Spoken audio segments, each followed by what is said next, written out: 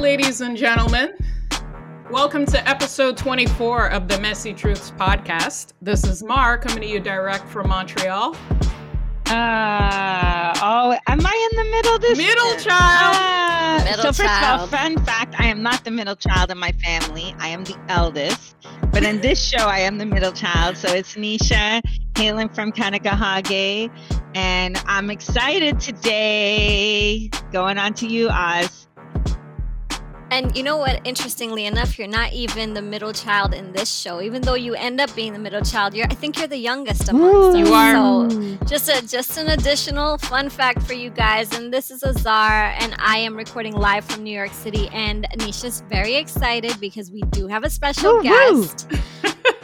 We do indeed. We want to welcome to the Messy Truths podcast, Charlene Douglas. So anyone who's a true fan of reality TV, they'll know the show Married at First Sight. Yes. There is a UK version, and there's also a TV show called The Sex Clinic that aired in the UK. And if you watch those shows, you'll know that there is a resident sex and intimacy and relationship therapist on the show by the name of Charlene Douglas, who happens to be the one joining us today. Woo. So Charlene, welcome. Thank you. Thanks so much for having me. I'm so excited. We're excited too. We are honored to have you. Absolutely. Thank you, guys. So Charlene, obviously you've had a bit of a run now with the last season of Married at First Sight. But maybe we can start things off by you giving us a bit of background about yourself, your practice, your therapy practice, and so forth. Who is Charlene Douglas? Good question. Okay, so I suppose the official title is a psychosexual therapist. And, you add in the mix relationship therapist, you add in the mix intimacy coach, but all pretty much the same thing. So I work with clients. I've got a private practice. So I work with individuals and couples online, and we talk about every and any sexual issue going.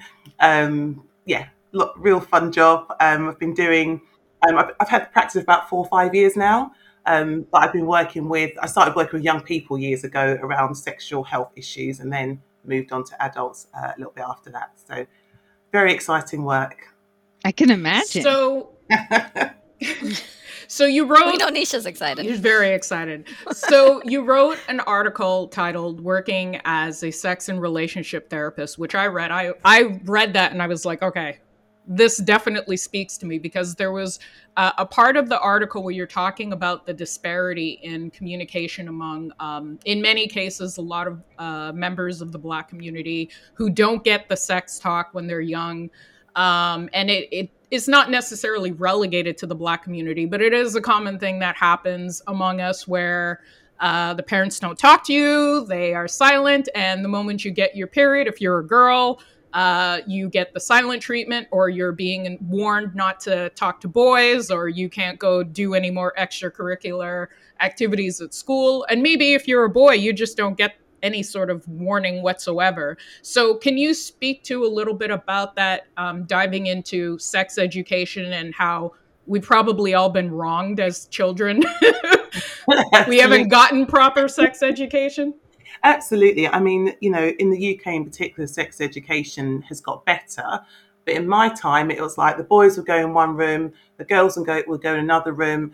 We would find out about periods and the reproductive system. And then after that, we'd all be giggling and trying to find out from the boys, like, what do they do? What do they say in your sessions? And I don't even remember what the boys said. So I just think the very fact that it didn't even stay in my mind would suggest that I don't think they even really knew what they were being taught. But now sex education is much better in the UK, I have to say. Not quite where it needs to be. But we know that within definitely the Black community, I would say that it's just not spoken about. So when you start your period, as you alluded to there, oftentimes your parents, they'll give you the silent treatment, like you said. Yeah. Or sometimes they'll say things like, now stay away from boys, or if you get pregnant, you'll see. And it's like you've got like You got your You period. laugh, but this was me. This is my experience. You know, and sometimes you have like your period started, and that's traumatic in itself because you're bleeding, and up until that point, bleeding represented something bad or something that was it represented pain. So you've got that happening. You've got maybe stomach cramps, and if you haven't been told about periods, you don't really know what you're doing. And then maybe your parents don't talk to you about it either. So it's just this big secret that girls Yeah. talk about amongst each other. It's it can be a really difficult time, I think, for a lot of girls, and boys just as bad. You know, in that, you know, unless you've got maybe your dad that's going to speak to you about, you know, your penis and about wet dreams and all that kind of stuff. You really are just trying to work it out as you go along, and it could be a really traumatic time for kids. And passing down that sex is trauma, right? So full full disclosure. Full disclosure. My mom wasn't that black woman, Charlene. So on the show, we've talked about it. My mom was the one who took us to the store, showed my brother condoms, explained things to me and my sister and my brothers. Fully open sex. I mean, she is the warden. That's what we affectionately call her on the show. But she was all about not being a grandmother young. So she went out of her way to systematically educate all of us about it. And it's funny because that's what I teach. I taught PSHE in England, and I teach, you know, sex ed here. And I'm super open. And a lot of that has to do with my mom, right? My mom was the person who would walk around naked and be like, "Oh, what are you looking at my body for? Like you didn't come out of it." Like that was my mom to my brothers, right? So my mom was the one who had conversations with us about it all the time. Yeah. And interestingly enough, and I am obviously not black, but I come from an Iranian background. And the way I found out about sex was my cousin telling me, and I didn't even remember till just now, that, you know, boys put their penises inside of girls and they pee in them. So this was my idea of how babies are created and formed. And yeah, like today, my daughter goes to a New York City public school, and I recently received a form authorizing them being given a seminar about sexual harassment and sex education. But what I liked about it is that they are going across just heterosexual sex now, right? They're talking about, and I think this is just in light of the fact that she's in a progressive school, but they're talking about sex amongst the whole spectrum, right, of sexual identities. And I think that that's also a big shift and change that we need to see in sex education. It's so important. And as you just said that, I was reminded when I was younger, I remember there was a young girl in my class, and she gave me a kiss on the cheek because I'd just done something really nice for her. And I went home and I was just like, am I lesbian? Like, because I really enjoyed her kissing my cheek, and it really stayed with me for a long time. And I think, you know, when you haven't had any kind of education around sexuality, you know, it's not normalized, you're just left as a child you're just left in distress sometimes because you're just trying to work things out. You're not sure what's right, what's not right, and it could be a really confusing space. And I think I'm so glad that I have to say, particularly in the UK, they do have better sex education, and they are talking about different sexualities. So there is that space where children can talk about what's going on for them. And we know also as well, there are online sites and online forums as well. So you've got that interaction. But in my day, we didn't have that. I remember once in class we had it was actually my gym teacher that taught sex ed, and he did the banana with the condom move as well. Wow. So, yeah. Well, if you come to my class, we condom race. So I'm all about it. I had the woodshop teacher make wooden penises, and we learned to put them on properly. It's a whole phenomenon at our school. They're like, "Miss, are we going to condom race?" I was like, no. We got COVID this year. Condom race. So you're literally having the kids compete. And it's all about who can effectively put it on, not the fastest, who can effectively put it on, who can put it back in its package, because, you know, you don't just flush condoms down the toilet. That's not good for your plumbing bill. And so we worked through that, how to make a dental dam, because these are things my mom taught me, right? How to make a dental dam. Don't be using saran wrap. Like, my mom was about not being a grandma. I think that was her, her motivation. Like, y'all cannot be bringing home no babies to me.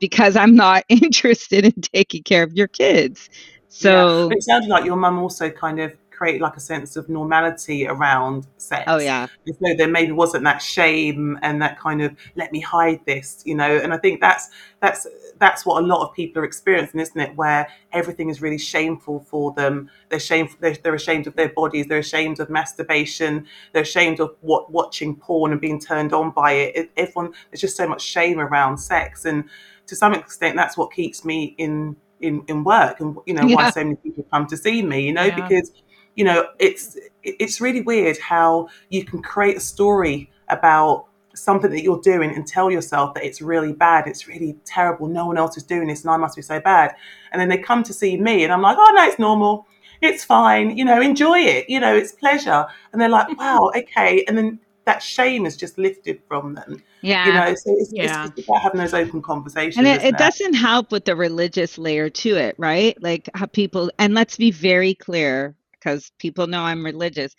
the religious interpretation of what you think your deity is saying, right? Not Hmm. that God is like, strike on you, boom, you had, no, no, no. It's about your interpretation of what you think it should be. And that also that heteropatriarchy, like binary of what sex should be and what it should look like. And then, you know, you go to Japan and people be freak wilding out. They're wilding out because we have these suppressed sexual desires, but we have these binary categories, black and white, around us that aren't allowing us, you know, to talk about it. Because we had a guest on, and the guest blew my mind, Charlene. I loved him. I loved him. So Charlene, shout we out. had a guest a few weeks ago, because we're in our love month, right? I think I explained that to yourself Yeah. already. We're in our love month, and our episode a few weeks back included a talk with King Noir,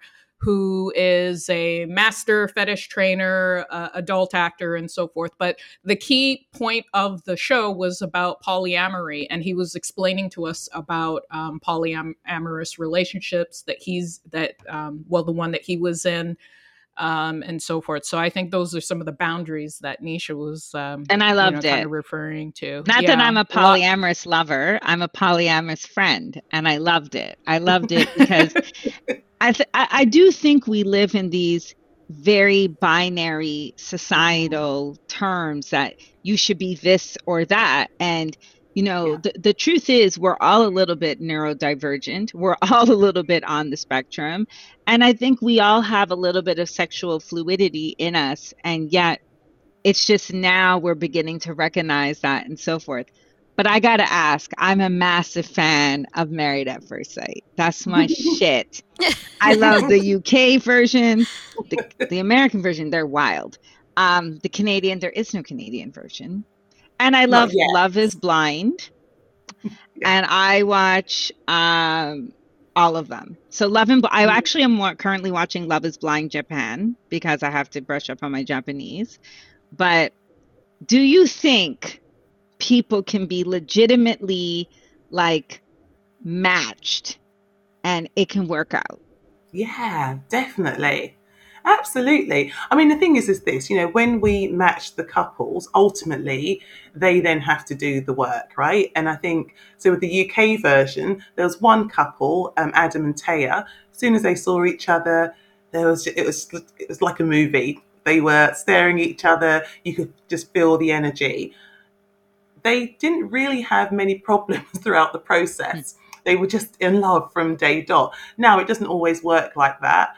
But ultimately, I think that if you're willing to work on something and the spark is there, then Mm. yeah, I think you're good to go from there. I mean, it's funny because so Paul Brunson, my co-host, he I think is of a different opinion in terms of the spark. I think for him, he feels that the spark can come later on down the line.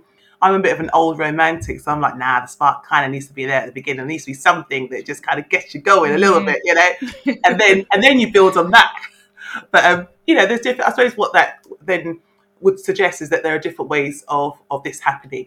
So Of yeah, but the falling in spark, love. of Of course, falling in absolutely, love. And I yeah. think that's important. So there's a current couple on Married at First Sight. So for those of you who don't know Married at First Sight, let me give you a little synopsis of this mind numbing show that I watch. And I say mind numbing because I do a lot of work. I work a lot. And I need this show that takes the pressure off. So, Married at First Sight is about these experts, one that we have one with us today, and they go through the charts, they look at the compatibility, they interview the candidates, and they all come looking for a mate. And the presumption is they've done some sort of work on themselves because some of the couples, y'all need therapy, straight up. You need therapy, that's the end of it. Don't come back on the show. But the point is, they get matched, they don't know what the person looks like. All they know is that the experts, they've put their they put their fate in someone else's hands, and they've matched them, and they find these match. And the first time they see them is at the altar. And you have to make a decision to enter a legal binding wedding, right? And I've been a fan from the jump because I think I mentioned it last time. I think it's a modern version of arranged marriages. And I think there's something to say about how we've taken the science of arranged marriages and turned it into reality TV. So it's like watching my aunties on TV, my brown aunties running around matching you up. And this is what we used to do. Like my family's, for those of you in the UK, my family's half Asian. For those of you in North America, half Indian. So I've watched my aunties do this kind of matching and start their charts and look at all of this and put them together. And then you see them when you lift the veil. So some of the outcomes on this show have been interesting. Let's just leave. So the current American version has this couple where the moment the girl saw him, she was out. She married him, but she was out. She had no intention of going through with it. And she said, I hate him. We're just incompatible. She never gave him any chance. And the experts were quite perplexed because on paper, they should have worked.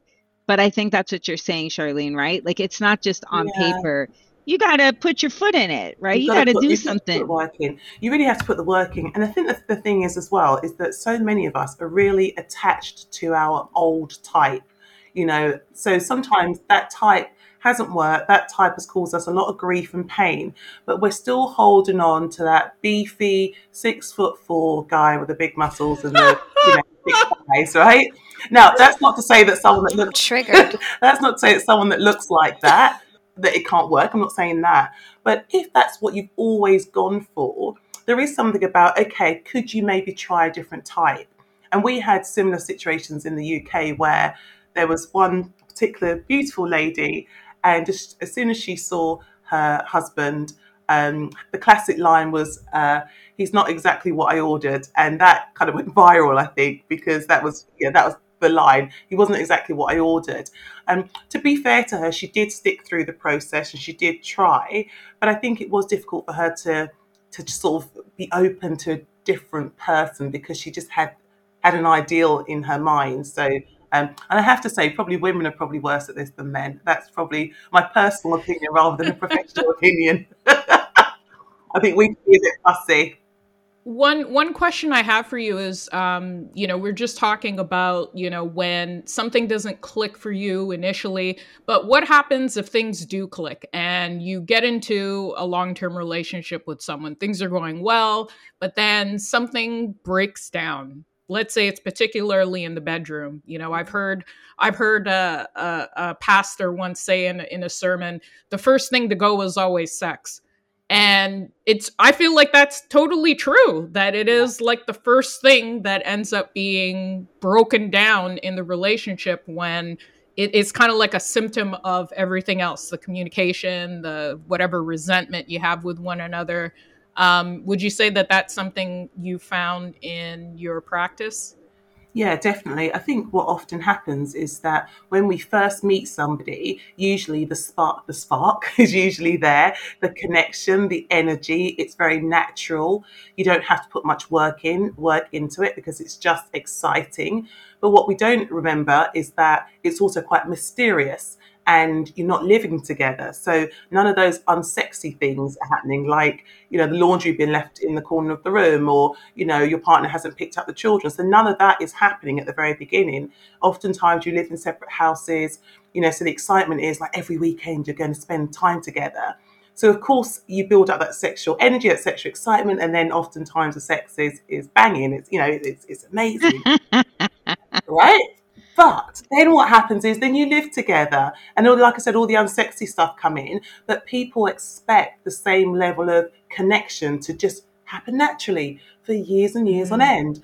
And so when couples 5 years down the line come to see me, they're a little bit shocked when I say, instead of looking at how you get your relationship back to the way it was when you first met, how about seeing it as a brand new relationship?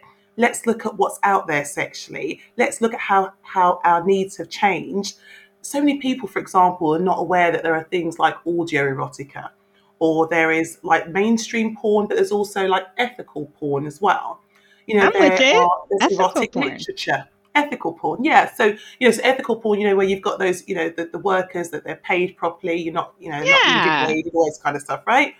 And it could be just as sexy. There's erotic literature as well. You can send saucy, sexy text messages to each other, and it could be a super turn on, particularly if you send it to your partner when they're at work, for example. I mean, there's a whole host of things that you can do to keep sex alive, but sometimes you have to be a bit more creative. It might be choosing a different location.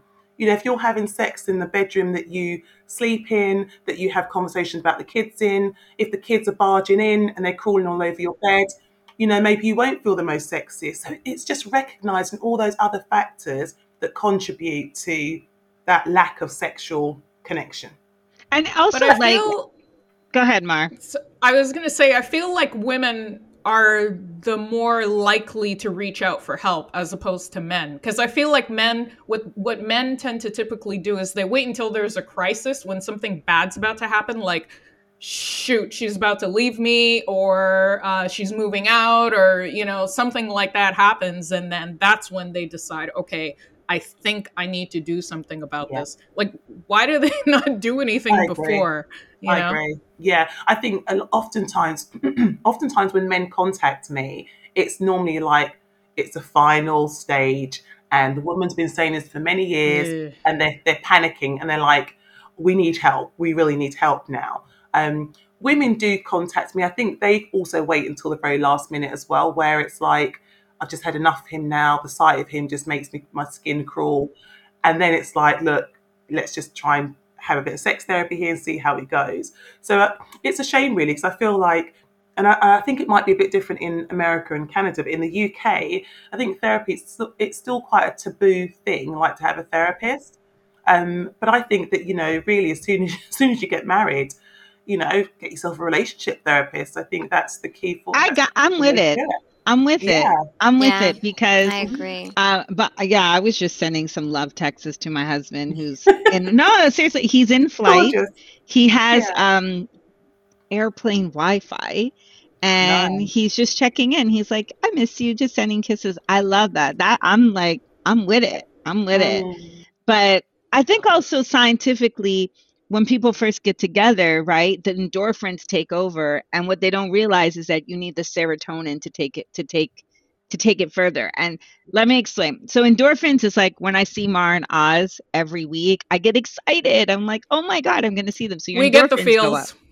You get the We all feels. do. But if you want that to continue, you got to hug and touch. It activates serotonin. That's how people And stay together. communicate. Exactly. Communicate. Yeah. And so that's just the scientific part of your brain. That's why COVID has been so hard for some folks, because you can't hug and touch other people besides. And if you're alone and you got no one to hug and touch, well, I suppose you could order one of those dolls or whatever, but you need the love, right? And I remember, so Charlene, my husband is not the kissy. That's me. I'm the one who snuggles and comes up. Yeah. But I told him the article. I showed him the article for National Geographic, and he was like, "Oh, so you need this?" And I said, "Yes." He's like, "Okay, he'll do it now." But he gives me a limit of how many times I can kiss him, how many times I can do this.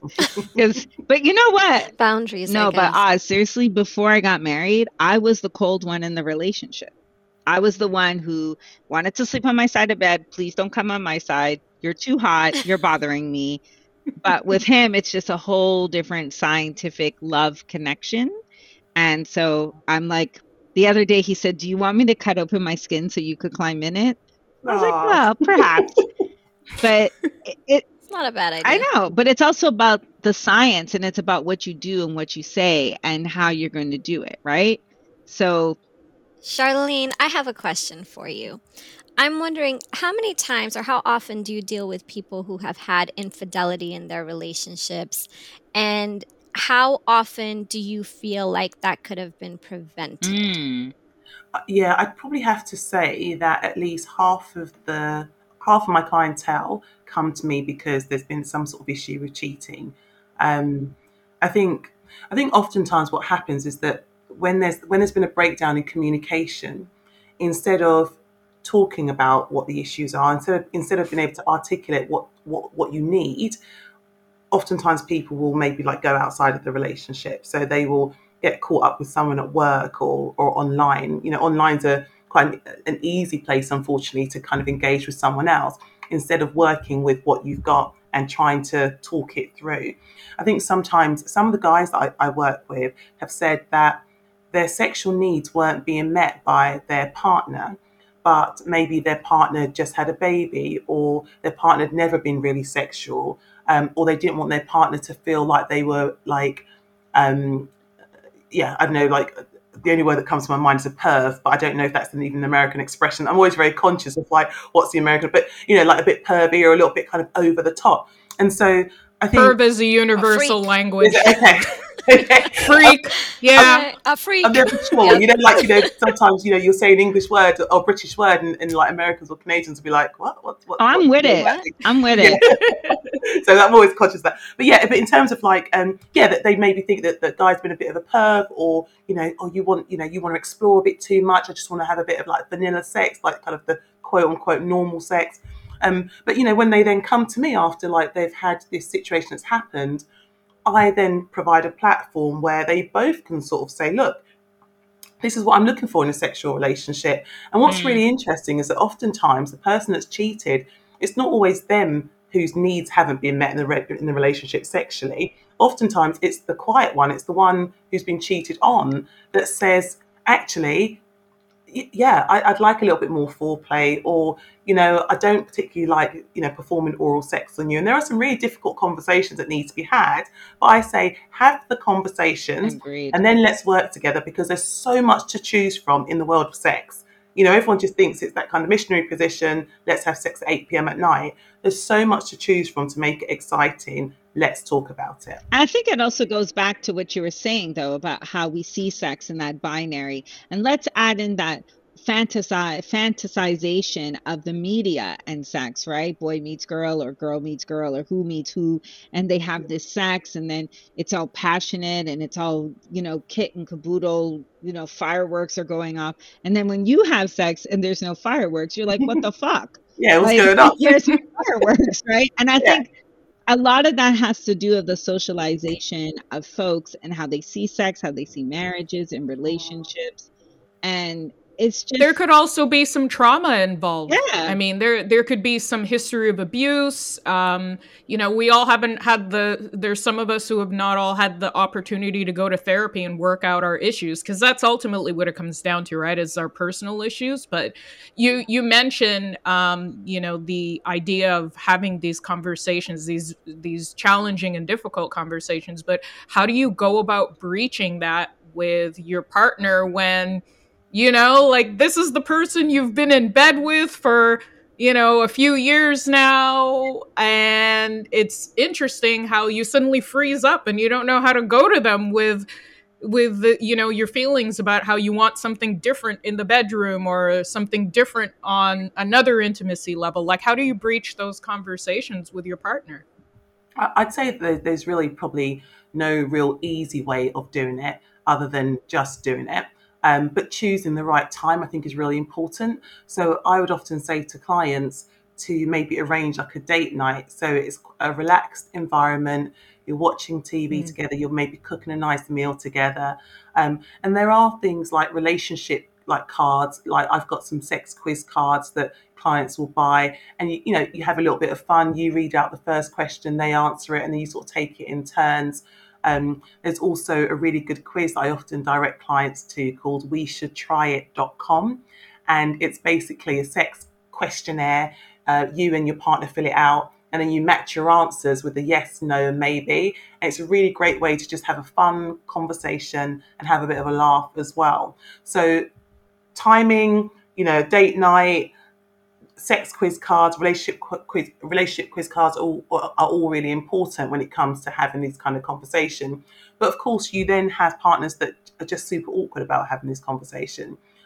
So sometimes some people have tried like sending an email to their partner or sending a text to their partner. So it's finding a communication method that's going to work for you and for your partner. And then introducing a bit of fun into the space, a bit of massage oil, like I said, there's so much to choose from. So, a lot of people are spoiled for choice.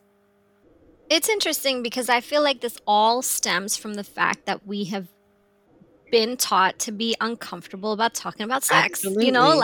Whether it's the conversation that our parents have with us, or just the conversation itself, the idea of talking about it openly is, in our generation at least, has been shunned, for the most part. So I think we carry that forward into our relationships. And there's definitely a breakdown of communication when it comes to the topic. And it's Definitely with horrible. women, unfortunately. Sorry. Yeah. Sorry, what was that?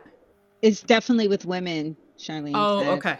Yeah, I would say definitely more so with women, that we, in England, there's an expression that you sort of lie back and think of England, when it comes to having sex. And, what we're saying is no, like you lie back and think of England if that's what you want to do. But what we're saying is try it and see if you can be quite present in the sexual experience. Like notice what sensations are happening in your body, where they're happening, and really enjoy that and stay in the moment and be connected with your partner. To be able to say, this is what I like and this is what I don't like. There's so many women in particular that are doing things in the bedroom that they just don't enjoy and they don't like. Now, I'm not saying that there shouldn't be an element of give and take, because of course there needs to be in a relationship. I think sometimes women will say that they don't like performing oral sex on their partner. Some women are just like, let me just do it quickly because it makes him go to sleep, or it shuts him up for a few hours or whatever it may be. So you have to kind of work out what you're willing to do and what you're not. But I think there's just so many of us that are just doing things we don't really want to do, and we're not enjoying sex. It's really unfortunate, right? And I also think that it all goes back to that conversation. What were you what were you taught from the beginning?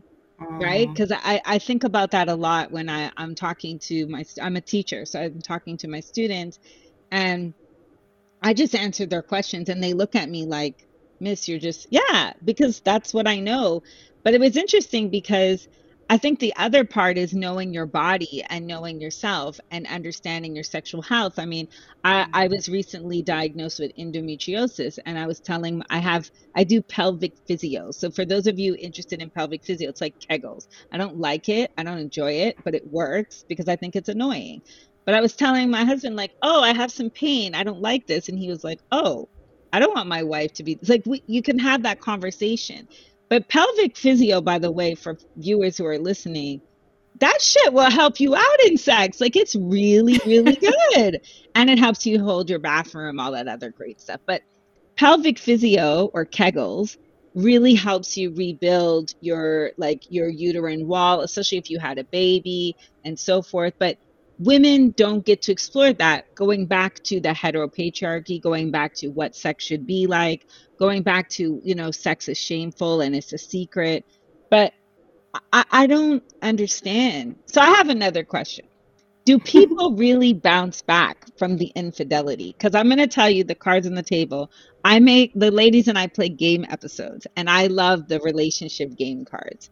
So I play Fluster, I play Combo and Chill. I love all the games.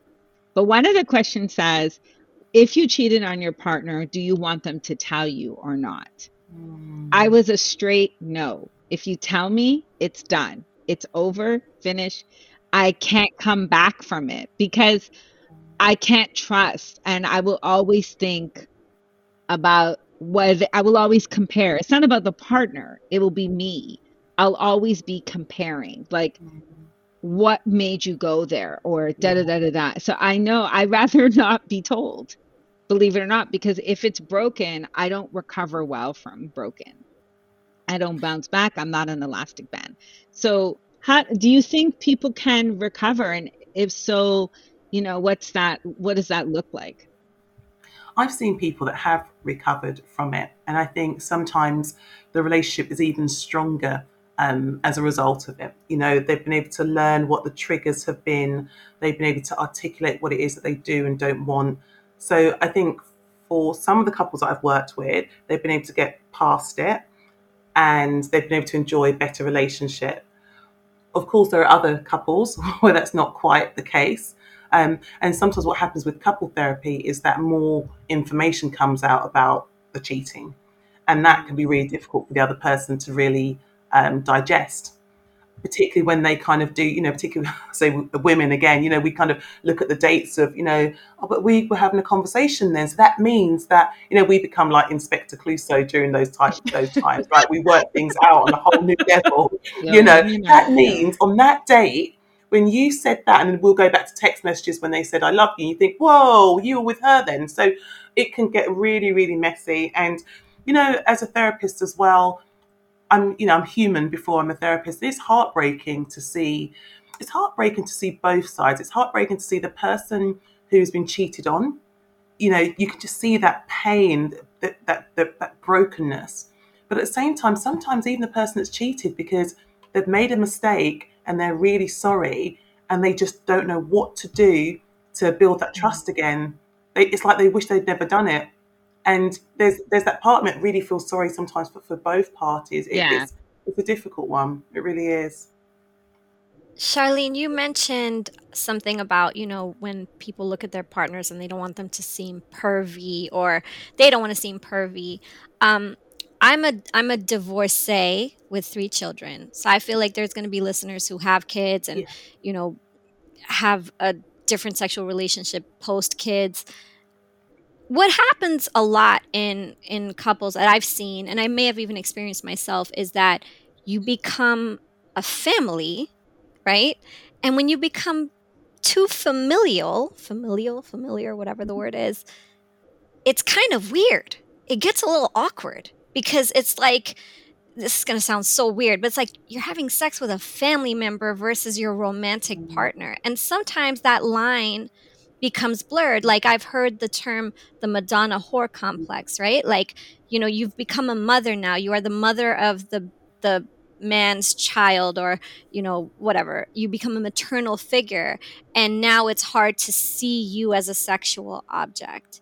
And how would you deal with that? Yeah, I've definitely dealt with that quite a lot, actually, where the woman is now a mother, she's maybe breastfeeding, last thing she wants is her partner to be using her nipples for sexual pleasure, and the list goes on, those types of things. And so what I often say to couples is you have to change it up a little bit. You have to think about fantasies. You have to maybe choose a different location, different venue.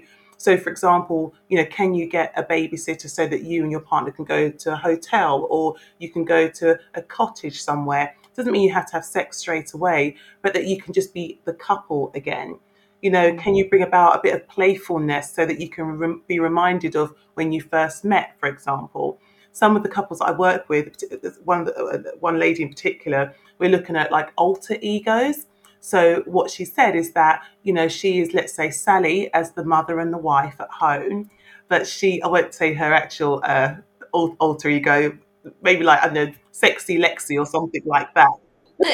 She'll probably be listening to this and she'll be like, Charlie, that's my one. You told them all. Something like maybe like a Sexy Lexi or something like that. And it just means that you can just go into that role of fantasy. You can switch, you can be whoever you want to be. You can maybe be in a hotel and you could be looking online for like sex toys, that you have delivered to another address. Like you have to kind of make that effort so that you can maybe separate the two, because I think it is difficult if you are a mother, if you are doing the shopping, the laundry with your partner, and then it's like tapping you on the shoulder, hey, let's go and have some sex. You're just like, no, that just feels a bit weird. So you have to kind of change it up a little bit. I really like what you said earlier about, when you've sort of hit that lull in your relationship and you and your partner need to stop trying to go back to what you were and Mm. focus on what you are now. Mm. So what would you advise a person to do if they're in a relationship with someone where suddenly, tastes change? You definitely aren't the same person you were, say, 5 years ago when you were initially with your partner. Let's say, for instance, one person still is perfectly fine with being vanilla, and then the other person is like into pegging and nipple clamps and all this other fetish stuff and all sorts of different kinks. Like, how do you how do you go and tell your partner about this? I think yeah, I think you have to be careful in terms of how you communicate some of this to your partner, because sometimes our partners can receive that information in a negative way. They can maybe think that you're accusing them of not being sexual enough, or that you don't really find them attractive or sexy. It can create a Mm. whole set of, anxieties that you wouldn't want to project onto your partner. So I think what I was saying a little bit earlier about kind of maybe having a time that you can sit down together, that you can speak to one another. There's lots of like sex quiz games as well. So I've got a really great game called the Circle of Sex, and there's literally like lots of different sexual words in like a circle, and I give it to both partners, so both the couple, and they just circle the ones that they would like to try, or the things that they've done in the past, and then they sort of swap them, and it just gives them an opportunity to talk and have a bit of a laugh, and think, and then you might have circled something like pegging, and your partner might be like, oh, are you into that? So you may then agree that you want to have that as part of your sexual world, but you might actually agree that actually this isn't something that we want to do together, because you do have to compromise as well, right? If you're in a relationship. So Hmm. if you want, if you're a guy and you want to be pegged by your partner and she doesn't want to do that, then maybe you just don't have that as part of your sexual world. You look at other things, or you agree to maybe polyamory, or or some kind of other arrangement, and I think that's the thing as well, isn't it? Because society tells us that it has to be like one partner, One way forever. Yeah. and that one soulmate for the rest of your life. And then people are often quite distressed because their needs are not being met. They've changed as people as they grow older. But I think it is important for us to be a bit more open about the different types of relationships that are out there. And we know, is it like with Will Smith and Jada Pinkett? I think, did they like say that they had like an open relationship or something like that, and that's been the Yeah. success of their marriage? I think we just have to be open to different Yeah. versions of this.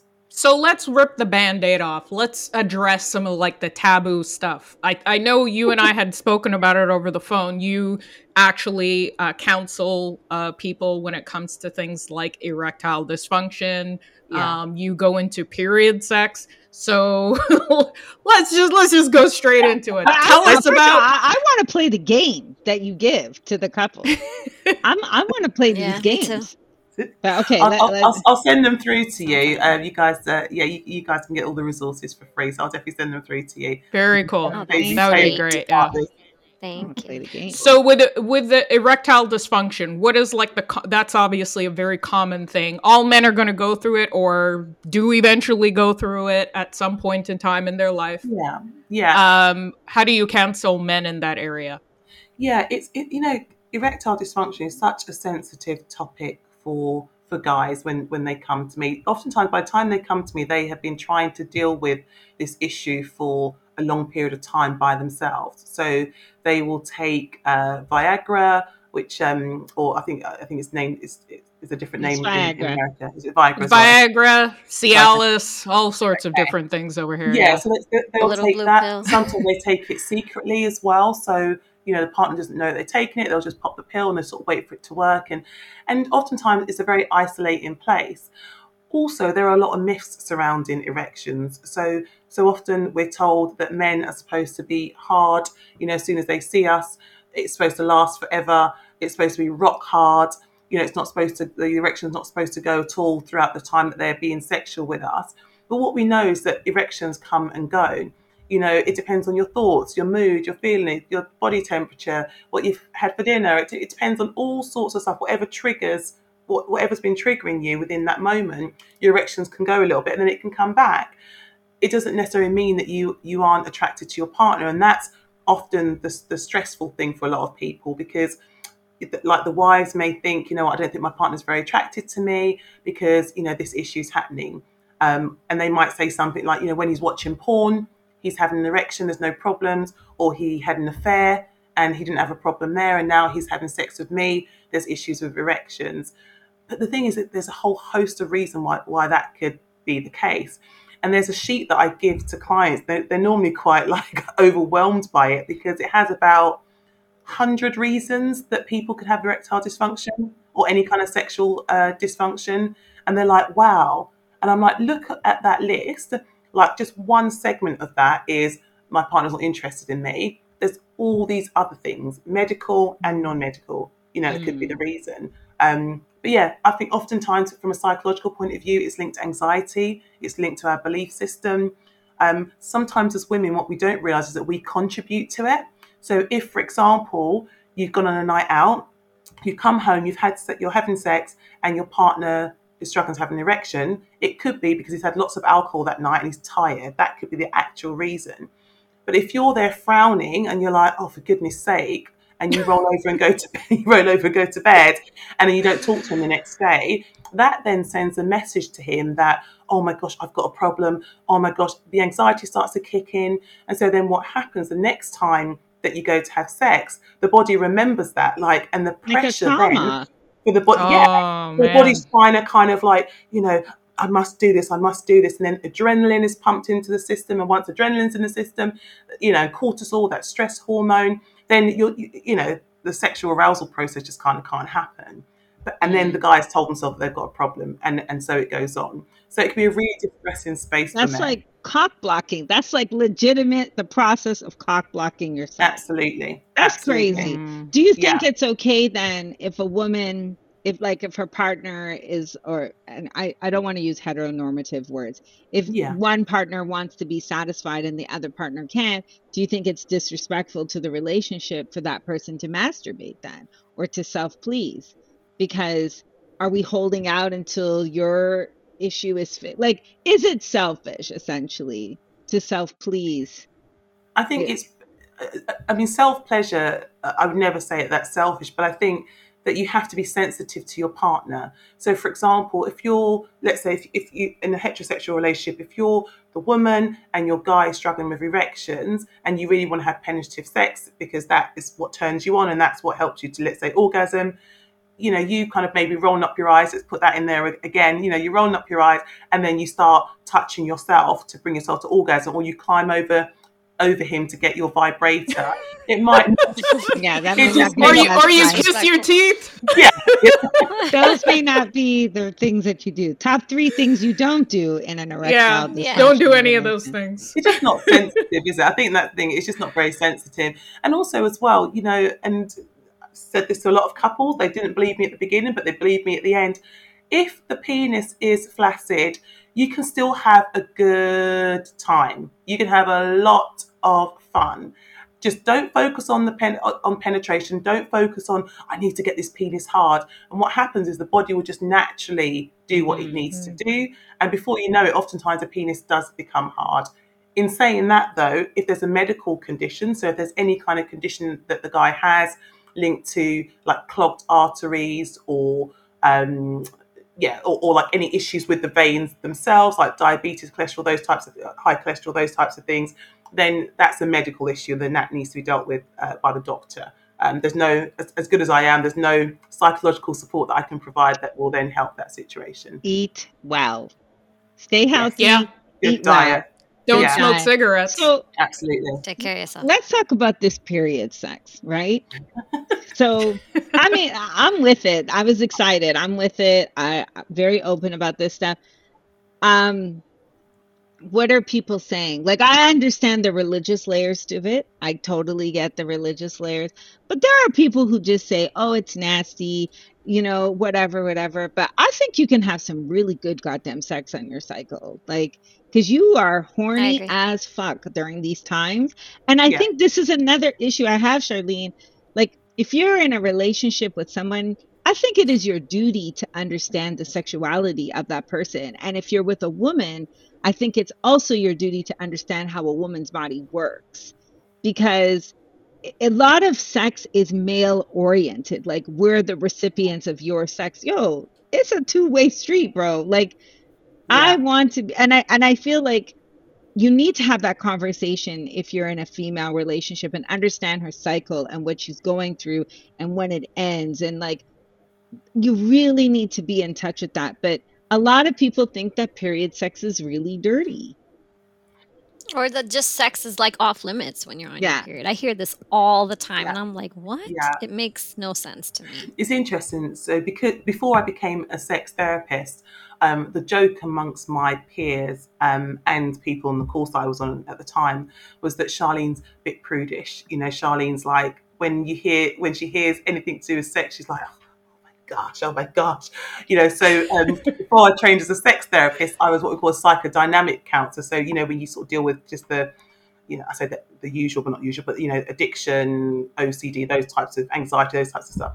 And anytime a client would mention anything about sex, when they'd really sort of go into the conversation around sex, I noticed that I would do my very best to try and turn the conversation in another direction. So it was really interesting when I then decided to be a sex therapist, because people were like, you like, oh, okay. So, but what's really interesting is that although I've heard everything going, probably, I think period sex, I notice in me, there's still a part of me that's like, oh, okay, I don't know about that. I always recognise it as soon as the topic comes up. But I think that this is fine, because I think the thing is that, you know, we're all very different. You know, we've come from different households. You know, for me, you know, what I was taught about periods wasn't that it's something to be celebrated. It was like, it equals you'll get pregnant soon and your life will be spoiled forever. So when that's the message that's being given to you, right, when that's the message that's been given to you, you don't associate period with like pleasure necessarily. So it was quite a strange phenomenon for me. In saying that, in terms of what people are saying out there, there's a lot of people that are having sex on the period. There's a lot of men that are okay with it. There are a lot of lesbian couples where the woman that's maybe, you know, that's not on a period is okay with her partner being on a period. Of course, there's things that you have to think about in terms of, you know, the mess sometimes. So make sure that you put, you know, blankets or towels down so that your bed sheets are not stained. But yeah, there's lots of benefits with having sex on your period. You know, Yeah, no babies that ruin your life, right? Generally, for the most part. Yeah, I mean, things like that. Yes, I suppose also what's really important is that, you know, things like orgasms. You know, when you orgasm, then, you know, you release all those like feel good hormones, and those endorphins can act like a natural painkiller as well. So they can kind of heal and help the pain cramps, the period cramps. So there's little kind of things like that are like are super cool. You know, people really like that. Some people find it's quite an intimate experience as well. I think, you know, you feel quite vulnerable, don't you, when you're on your period? So to take your knickers off and for your partner to see you in your full glory with, you know, with bits of blood, you know, it's a real vulnerable and a very connecting thing. Like, as I always say, our partners see parts of our bodies that we probably will never, ever get to see.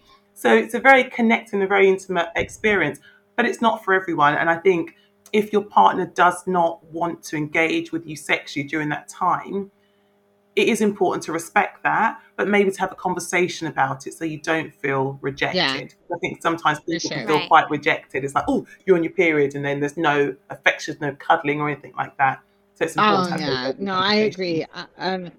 So in our household, there's none of that. I mean, we're both religious, but that's not on my part. That's on his part. But I get it, and I respect that. We talked about this going in, right? I understand Yeah. the rules of the game that I'm in, so I understand that. But like I told you, my mom was the one who sent my brothers to buy our menstrual pads. She was like, you Nice. know what your Yeah. sister has, you know, what do you mean you don't have it? Like, you better go at that store and get it. So that was my mom, right? Sending us to the chemist to get them Oh. so that they could be good partners. So one more question. Do a lot of women talk to you about their own orgasm dysfunction? Because a lot of women don't Yeah. talk about this. So let's gosh, yeah. feel this Oh open. gosh, yeah. You know, it's interesting. So oftentimes, so the men would come to me. Usually, it'll be erectile issues, or ejaculation issues, so premature ejaculation or delayed ejaculation, or some kind of like addiction to porn and sex. Those are usually the kind of the top 3 or 4 there. But with the women, if it's not low sexual desire, then it's definitely issues around orgasms. Like that's like really high up there. And oftentimes it's because women, we're so used to giving to people in general that we don't know how to ask for what we want. And so oftentimes there's not enough sexual stimulation, there's not enough foreplay. And I'm not just talking about physical touch, but I'm talking about emotional foreplay as well. So throughout the day, Sanisha, when you spoke there about your husband and that kind of connect, you're connecting, you're sending messages to each other, that just keeps the spark alive. That just keeps the energy building. But, there are couples that are not doing things like that. The foreplay isn't really happening. Or there are some women where their partners are maybe performing oral sex on them or touching them in certain places, and it's not comfortable for them. I remember a woman that said to me that when her partner fingers her, that she finds it painful and sometimes her legs start to shake, but she still just endures it because in her mind it's like, this is what you do, like this is what they do on porn, this is what the media says, this is what my friends are all doing, everyone's saying that sex is is a big deal, this is great, this is great, so surely this is what it is. And then they come to see me and I'm like, just don't do that. Like, listen to your body. If your body's reacting in that way, it's not enjoying it. Like, our body's very clear, we just don't always listen to it. I think that's so important because, and going back to that conversation, right? Like that conversation about what you need, and it, like, we're really late in the game. Like, I don't know if I've ever told you ladies this, but I've told my lover friend, my best friend, who's a guy, I said, one of my goals in life is to have the best sex of my life before I die. I refuse to go down without having a good sex life. So I will do what I have to do to get it. And it's really important because it's super important because amazing. You deserve it. We work fucking hard in this life. We work, we pay bills, we take taxes. Your PM, I won't say anything, Charlene. Our PM, let's not say anything. And as the verdict's out on your president right now. Yeah, but I know. The point is, like, when you go to bed, you should be able to have good sleeps and good sex and just enjoy those things. And it's really sad. And there's some reason women can't orgasm. Like, it's about the placement of their clitoria. Sometimes it's in these, like, I don't want to say awkward, but they're in different places on your body. Sometimes men or women or people don't know the pressure to apply to it. So how are you going to have the best sex if you can't speak up?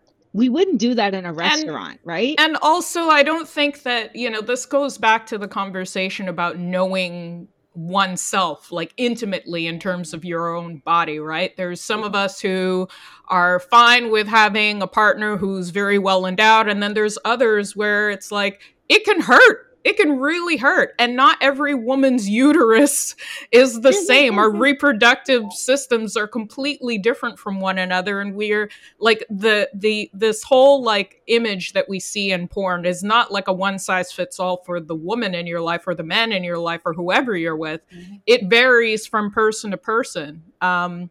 So if there's some, last parting words that you would give to our listeners, what would that be, Charlene? Oh, so many things. I'll try and summarize it. I think the key is to not get caught up with what society says good sex is.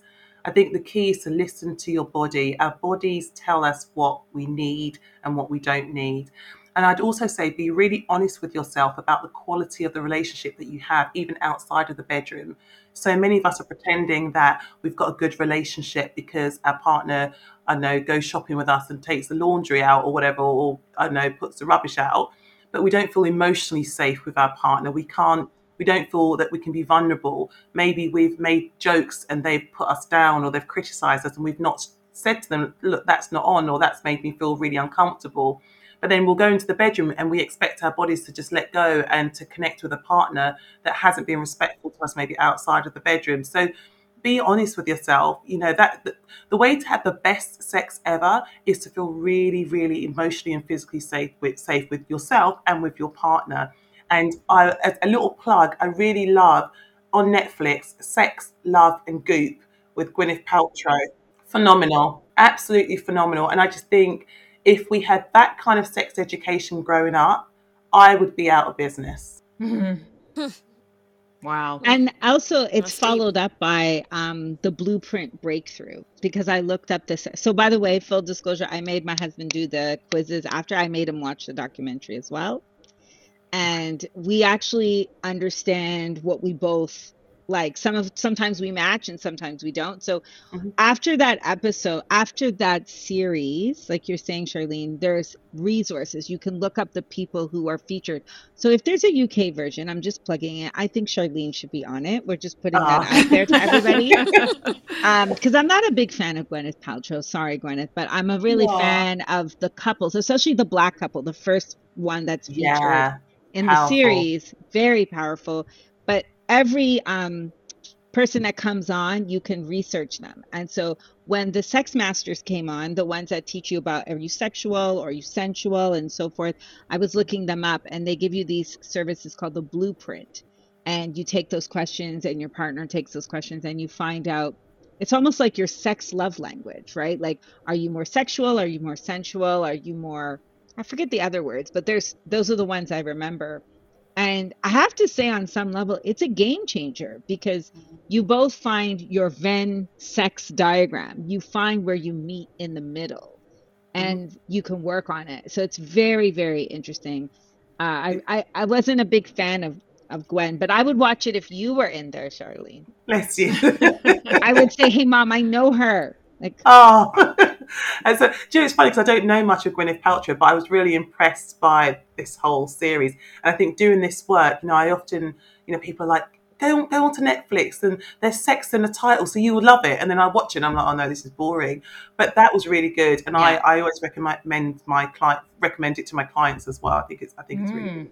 Really it is a interesting. good show. I really did enjoy it, especially the Black couple, because they really learned from each other. Yes. They Yeah. really learned. So preview, the guy was a sexual type, but the girl was a sensual type. And they taught each other techniques, how to get her sensual to get him sexual. And it was very interesting about how they did it. And I now follow them, so they're really, really cool, and I think they have a lot to offer, because if we can do love languages, if we can do horoscopes, why can't we have a sex language and figure Absolutely. out what makes us good? So plugging at Netflix, you've got Charlene Douglas here, who can do love. We could do Love, Goop, and Pints, the UK version. Love, Goop, and Pints. I'm with it. Well, Charlene, while we're on the subject of all of these different shows and, entertainment options out there, maybe you can take this opportunity to plug your own website, your own shows. I know you have a YouTube channel. I've seen some videos from there as well. Can you just tell us a little bit more or tell the listeners about that? Yeah, absolutely. So I'll start with in terms of the TV work. So Married at First Sight is back 2022. So we will be filming soon. And yeah, it will be out later on in the year. So really excited to do that. And I will be back with Mel Schilling, who's the presenter on Married at First Sight Australia, and Paul Brunson, who is American. So I'm sure you guys are familiar with our Paul. And Paul's also on Celebs Go Dating in the UK as well. So we'll all be back together. So it's really exciting that we're back and doing that again. In terms of my website, so a bit of a long one. So it's theintimacycoachuk.com. theintimacycoachuk.com. You can find me on Instagram, Charlene Douglas Official. Just in case anyone else tried to take it, Charlene Douglas Official. And Facebook and YouTube, it's all the Intimacy Coach UK. So you can quite easily find me as soon as you tap in Charlene Douglas. You'll find me. Although be careful what website you go onto, because I found 2 websites that have just created a whole profile of me, and a lot of it is not even true. So go on sites that are imposters. Yeah. I'm like, who is that? That's not me. And Charlene has TikTok. For those of you who like TikTok, I'm stalking the Instagram. I do. And she's really busy. So if you want her, you should go get her because she's got a little note at the top of her website. So, you better know what you're doing. And again, you don't just do in-person counseling and meetings. You actually do that online as well. So anyone from anywhere in the world can actually have some sessions with you virtually. Absolutely. Absolutely. Awesome. Well, thank you for joining us. We greatly appreciate you being on the show. We do. I loved it. Thank you. Oh, thank you for having me. It's been really lovely talking to you guys. So thank you so much for inviting me on. Likewise. And that's a wrap for us. It's also the wrap of our Love Month. Oh, our Love Month is over. This brings it to an We end. went out with a bang with Charlene. And get yourself banged in the process. Let's go. Love it. Thank you guys for listening, and stay tuned next week for more Messy Truths. Peace. Thanks, y'all. Thank you. Peace. Bye.